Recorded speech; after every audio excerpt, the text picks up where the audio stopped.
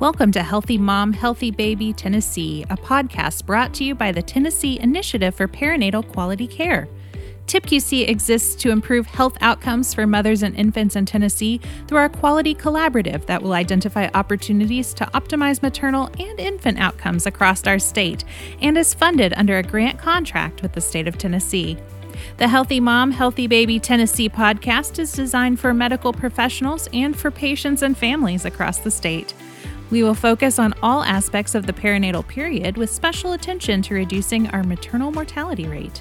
This podcast is brought to you through a cooperative agreement with the Alliance for Innovation on Maternal Health.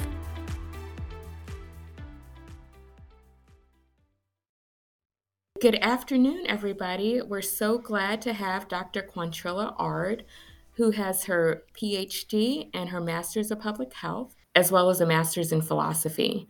Thank you so much for joining us, Dr. Ard. Thank you, Dr. Lister. I am so happy to be here. It's good to be in the space with you today. Wonderful, wonderful.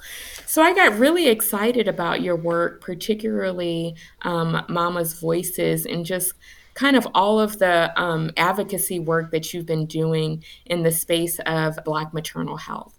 And in lieu of Black History Month, I felt like we really needed to elevate that conversation, particularly from the perspective of mothers and their families.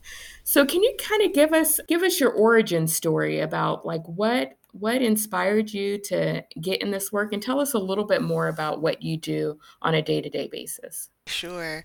Well, let's start off with what inspired me. Initially, I knew I wanted to work in some sort of area that was related to Black women's health. I mean, I'm a Black woman. I come from a family of Black women, and I knew that that was an area that I was highly interested in.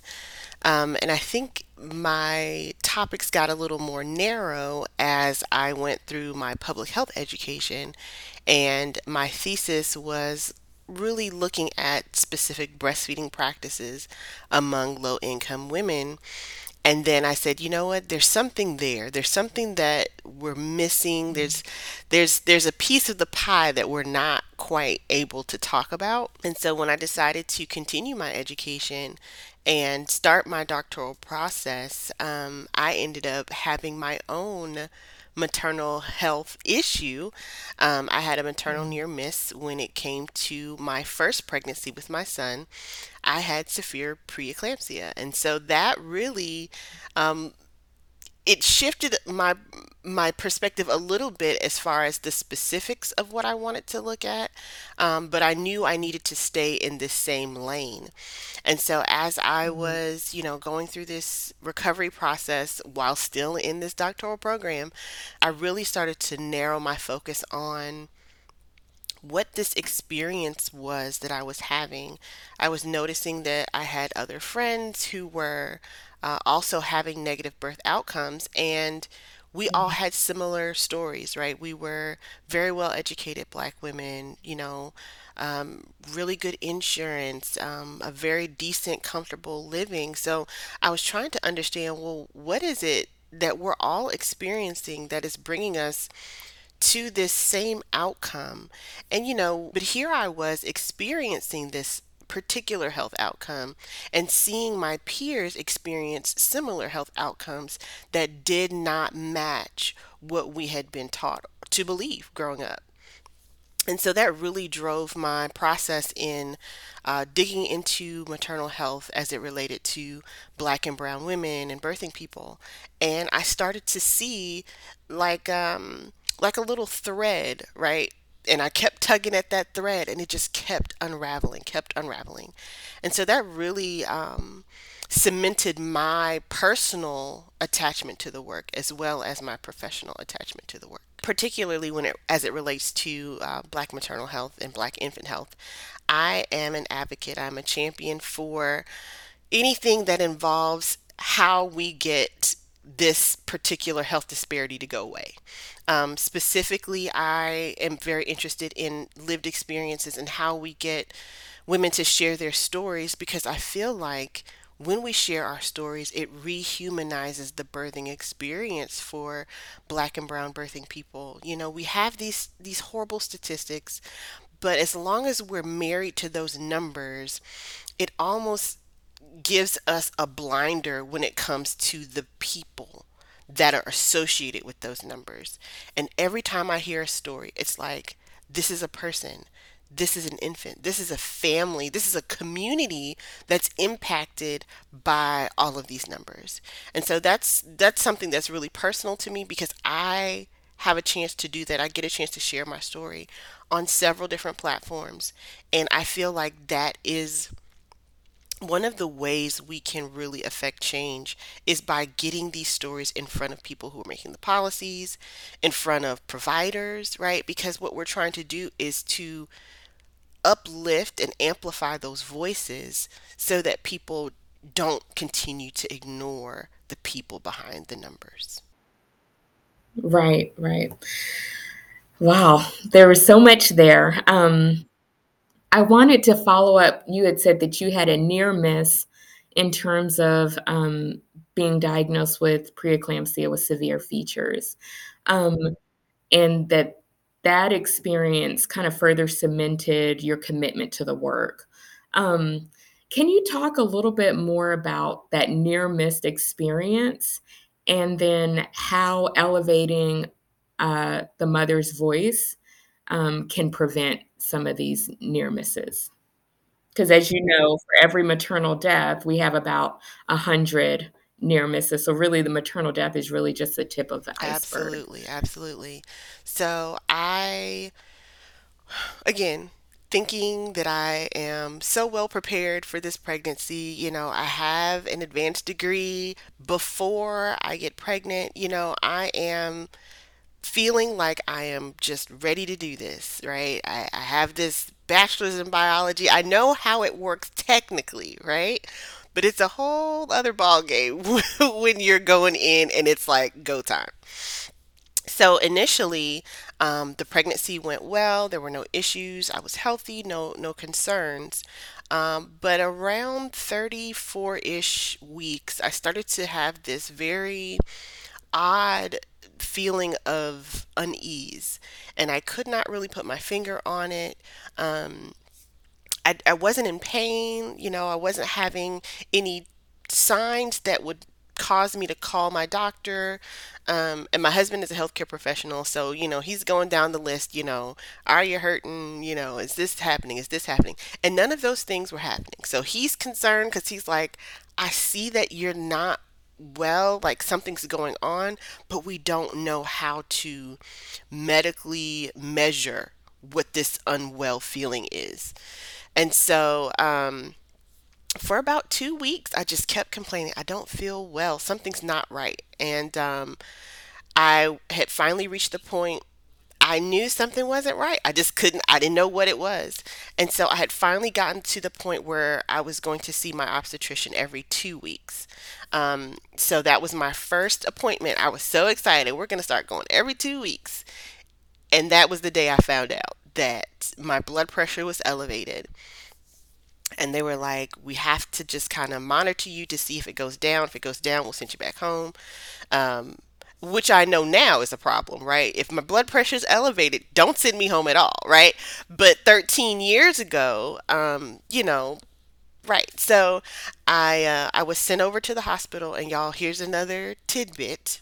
Please don't ever ask a mama to get into her car to drive to the hospital, even if it's around the corner in a different parking lot, because I could have had a stroke or a seizure or anything on the way to the front part of the hospital. So that's a little plug, okay?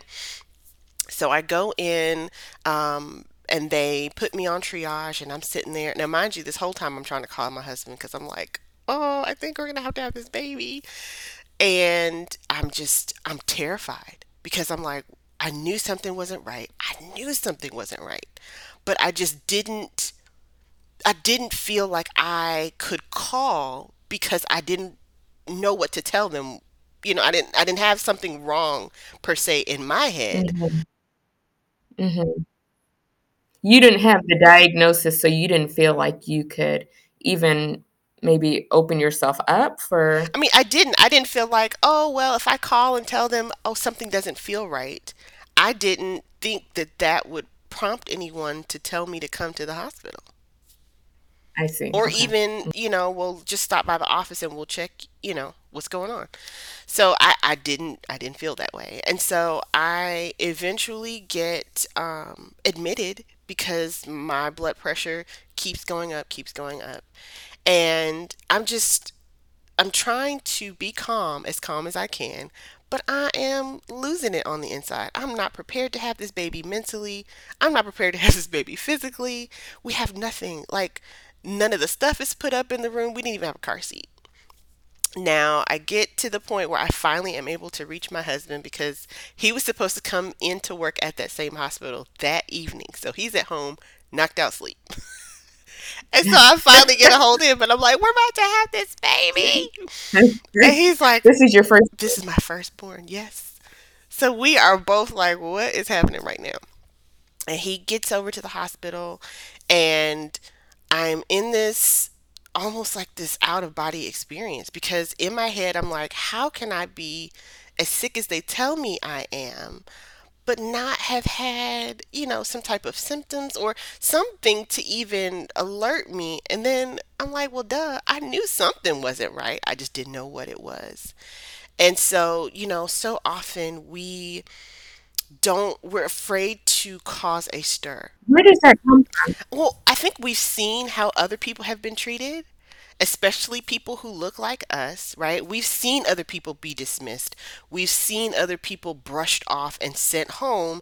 So, unfortunately, we have developed this habit of waiting until it gets so bad.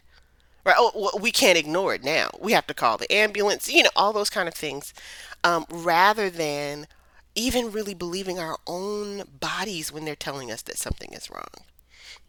And so here I am in this situation where, my blood pressure is completely out of control. And now they have to induce me because, you know, something has to happen, right? And that began a spiral, a downward spiral of just being dismissed, not being listened to. I was even chastised by my anesthesiologist. Um, I was told that I was being too sensitive, and oh, well, is she like this all the time? Which is again going back to why I didn't say anything in the first place. But I kept asking questions. Well, why is this happening? Why is this happening? And I think they took that as me being hysterical. And I don't know who wouldn't be hysterical in that position where you go for a regular checkup and you end up having a baby that next day. Like, who isn't hysterical at some extent, right? And it was horrible. I had to ask one of the nurses. She came in and she started wrapping my bed with something like towels and blankets and stuff. And I'm like, ma'am, what's going on? And she's like, honey, you are really sick. So if you start having seizures and all this kind of stuff, we have to protect you and make sure that you don't hurt yourself. I was like, seizures? Nobody told me about seizures. Like, what is going on? I was not even fully made aware of how sick I was going into this hospital. All I knew was your blood pressure's elevated. The only way we can cure your blood pressure is to deliver the baby. That's all they told me. So I'm flabbergasted that I'm so ill that I could have seizures and they have to wrap my bed with towels. Or now we're going to give you this medicine, but not even really tell you what the medicine's supposed to do. Oh, it's supposed to, help make your blood pressure go down, but it's a muscle relaxant. Okay, so why am I having a muscle relaxant? It starts to click. Okay, well, muscle relaxant, no seizures. Like, it starts to click, but no one's explaining it to me. So I'm like, what is going on? Then we have this situation where they're like, your labor's not progressing. So they've done, I don't even know what kind of stuff they were trying to do, but the labor wasn't progressing. And they say, well, hey, let's just try this, what is it? The thing with the P. Yes, the Pitocin. And so now I may not have known much, but I knew that the Pitocin was going to not be comfortable. So I said, well, let's do this epidural now. I don't want to get stuck. I can't get the epidural.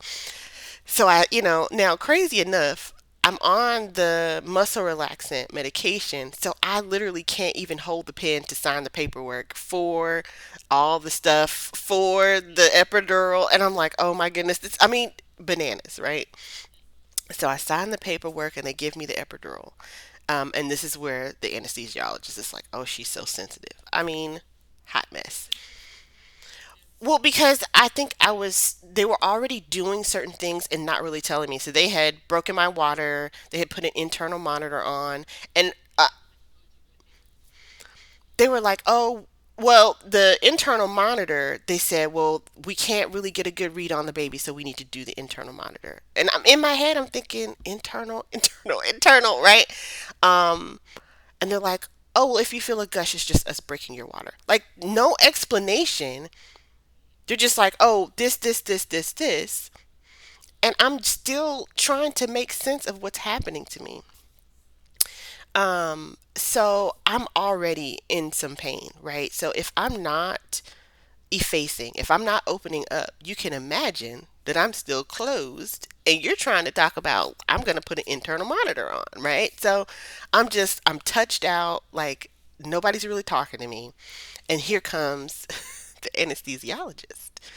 And he's like, "Oh, she's so sensitive. Sir, I have been poked, stretched, pulled, and now, and this is my first time. This is my first experience." So, I get the epidural, and one of the side effects of the epidural is lowered blood pressure. Now, for me as the person with the high blood pressure, good. But for the baby who is now probably used to this high pressure environment, not so good. So Quentin's heart rate starts to drop. And then the next thing you know, everybody rushes in the room and they're like, we have to do an emergency C section. I'm sorry, what? I mean, what? And I'm so tired by this time. I said, you know what? Whatever. I'm so exhausted. And nobody's really talking to me. They're just kind of, doing whatever they need to do. And at one point, I just shut down because I'm like, okay, what do I need to do to get myself and my son out of this hospital? So I just stop asking questions. I just, whatever they tell me to do, I'm doing it. And then they come in about this emergency C section. And I'm like, dear God, what is going to happen? So they're, again, signing papers. I can't hold a pen, signing papers. And the next thing you know, they're wheeling me in. And I keep telling them, hey, I feel y'all touching me, right? Because I'm thinking epidural means no pain. And I'm like, but I feel like somebody's doing something and I feel this and I feel that. That does not feel good. That does not feel good. And they're like, oh, honey, it's fine. It's fine. It's fine. You're going to be okay. No, I feel. And then I get into the operating room. They pull up the curtain, all this good stuff. And I felt them cut me open. I did. I did. And I screamed so loudly. I hope that they knew that something was wrong. And so the doctor says, everybody stop. And he peeks over the curtain and says, I'm so sorry, but we have to get your baby out. We have to keep going. And I hear somebody say, well, I checked her. I promise I checked her. And I kept saying, I told you I could feel something. I told you I could feel something. I kept saying it. And then at some point, everything went black. So they'd probably just knocked me all the way out. But I feel like all of that could have been avoided. The lack of communication, the lack of compassionate and respectful care. I mean, they treated me like a piece of meat. And all of that could have been avoided if I had just been seen as a human, bringing another human into the world who, yes, was scared and yes, was terrified. But it takes 2 seconds to have compassion for someone and to really help them navigate this super vulnerable position that they're in. And then on top of that, I have this extreme health issue, right? That puts me at risk and my baby at risk for not making it out of this hospital. I'm grateful that I am here and my son is doing well and that we can share this story. But I just felt like that could have been avoided. And that's why I share my story so that other mamas can be like, you know what? Even if they're not listening, I'm going to keep speaking up.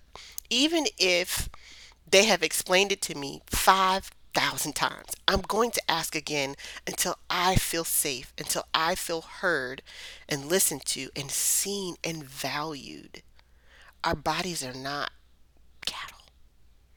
We are humans and we deserve the same level of basic respect. Like, we're not asking for extra. We're just asking for the same basic level of respect that everyone else gets. And that's why it's so important for black and brown mamas to know how to advocate for themselves and to speak up against if there's something happening to your body. You have to advocate for yourself, or at least have a support person there that is comfortable and willing and able to advocate for you. How do you teach that skill to moms? I think it's hard because a lot of times you're already fighting against fear, right? And I think I was a little not naive, but again, talking about those, we go into an experience with the conditioning and the teaching that we have, and I went in thinking, well, I'm smart, I have a reasonable, amount of health care and I've gone on to all my prenatal visits. So I should be treated just fine. But that was not the case.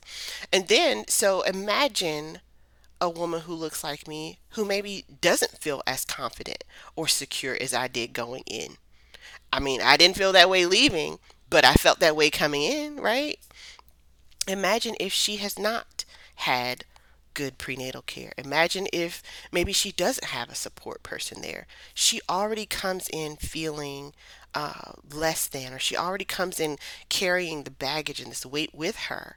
And so maybe she doesn't feel like she can stand up for herself. So when we're trying to empower women and birthing people in this advocacy space, in this role where they speak up for themselves, we have to first address those areas where they are feeling less than or feeling unworthy, right?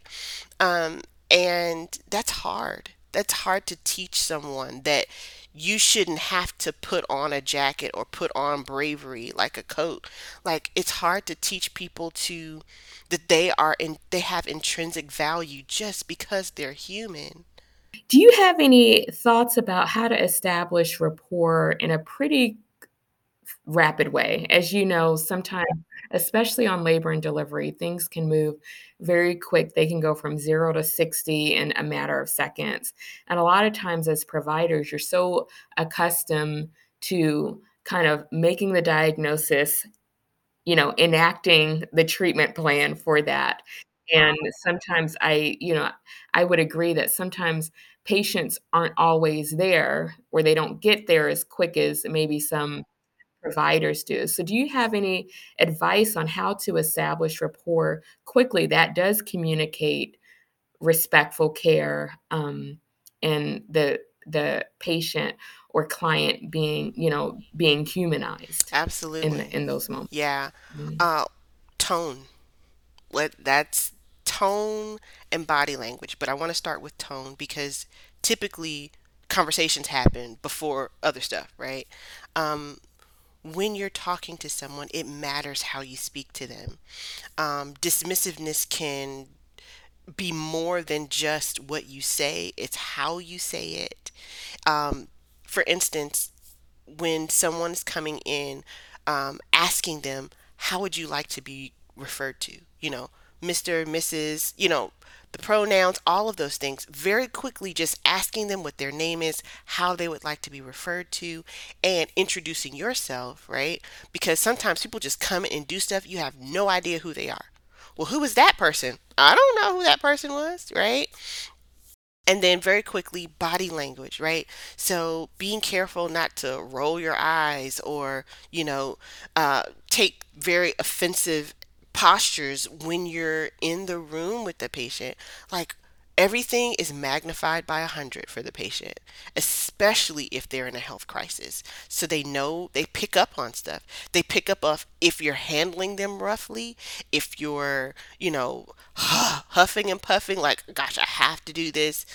All those, yeah, all those things can be so loud, right? And you think they're not, but they are so loud to that patient who may be feeling so terrified in that moment. So, tone, how you speak to people, making sure you introduce yourself, um, really taking the extra effort to make sure that that patient, looking them in the eye, right? Making eye contact with them. Um, and telling them, hey, I'm gonna asking them, can I touch you here? Can I do this? Blah blah blah. Those things are so critical to quickly establishing rapport with your patients, where you know, they may not have their doctor that they've spent 9 months going to. They may not have that doctor when it's time to deliver that baby. So, establishing that rapport is so important in those very early moments, so the patient feels like they can trust you with their lives because they are. Mhm. Right, right, right. So I know we're getting short on time, and I could have this conversation for probably another few hours. Can you describe, and I'm hoping that you've thought about this, I'm pretty sure you have. Can you kind of describe if you could redo what happened to you, and even with the same, diagnosis of severe preeclampsia, can you describe what it should have looked like and what you hope respectful birthing care would look like, in our healthcare Oh system? yeah, for sure. I think for me, my ideal situation, even like you said, having that preeclamptic issue, would have just been having my birthing team just talk to me, with compassion and care. And yes, things had to, get done quickly and fast, but you can still take the time to explain to someone what is happening to them. I mean, unless I'm unconscious, talk to me, right? Um, and even if I am unconscious, talk to my support person, right? Um, you can't over communicate, in my opinion, and I feel like communication and really listening, because communication goes both ways, right? uh, would have completely made that experience 100% different, because while I could not change the outcome of having that severe preeclampsia, um, the environment in which that happened could have absolutely been different. And that's what I really hope for any black or brown mama or birthing person going into this delivery space, this maternal space, is that they are received respectfully, compassionately, um, and that whatever circumstances may bring them there, that they are not fearing for their life, but that they see their team as an extension, right, of their birthing experience, and that they are not. They don't see them as someone who is going to take something else away from them. Mm, mhm, mhm, mhm. Well, I know a lot of our listeners will be really eager and fortunate if they are able to be a part of your training experience, Mama's Voices. So, can you give us a little bit of information of how to find you, how to interact with your service platform, And for patients and families who may be listening and are pregnant and want to elevate their voice, what kind of resources can you leave with our listeners? Absolutely. I love Mama's Voices. They are the training arm of the Preeclampsia Foundation, which is how I found them when I did my own research about, well, gosh, what happened to me, right? I'm out of the hospital. Now what? What happened?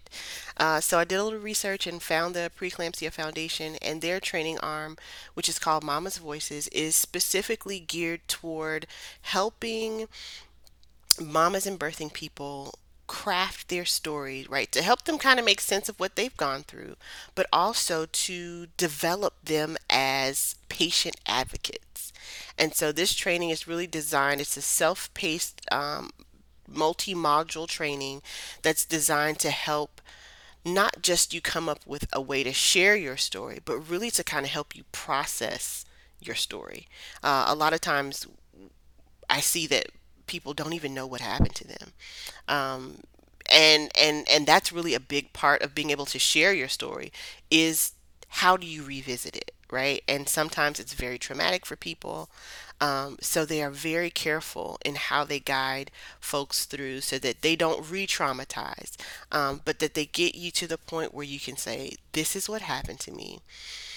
I am ready and willing, and now going through this training, I am capable of sharing my story in a way that not only impacts systemic change, but also helps to empower someone else, right? If I share my story, then maybe someone else will not have to experience what I experienced. And so that's really the premise of what Mama's Voices does in their training. And you can find them at mamasvoices.com, preeclampsiafoundation.com. I love making new friends, so you can find me on all the socials as well. I'm on Instagram as QuaniBoo, and I am on Twitter as QYARD08, and I'm also on, where else am I? I think I'm on the TikTok now too. Look, I sound real, I'm dating myself, the TikTok, as the PhD Mama with two M's.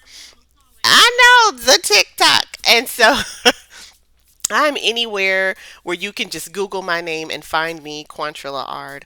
I love, love, love empowering mamas and birthing people to use their voice as a tool of healing and as a tool of systems change and resistance. Because listen, what we're not going to do is allow black and brown mamas and birthing people to keep dying at these rates, their babies to keep dying at these rates. And I feel like storytelling is central to that effort to close and eliminate those gaps in birthing outcomes.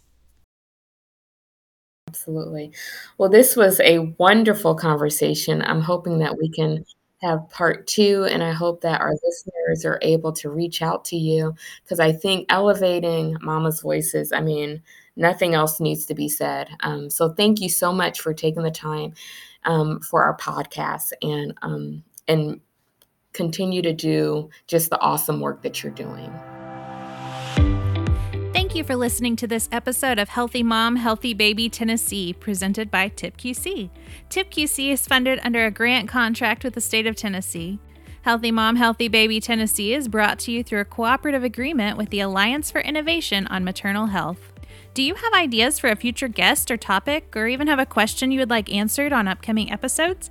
Visit www.tipqc.org, that's TIPQC.org, and click on Podcast to submit suggestions and questions to our podcast team.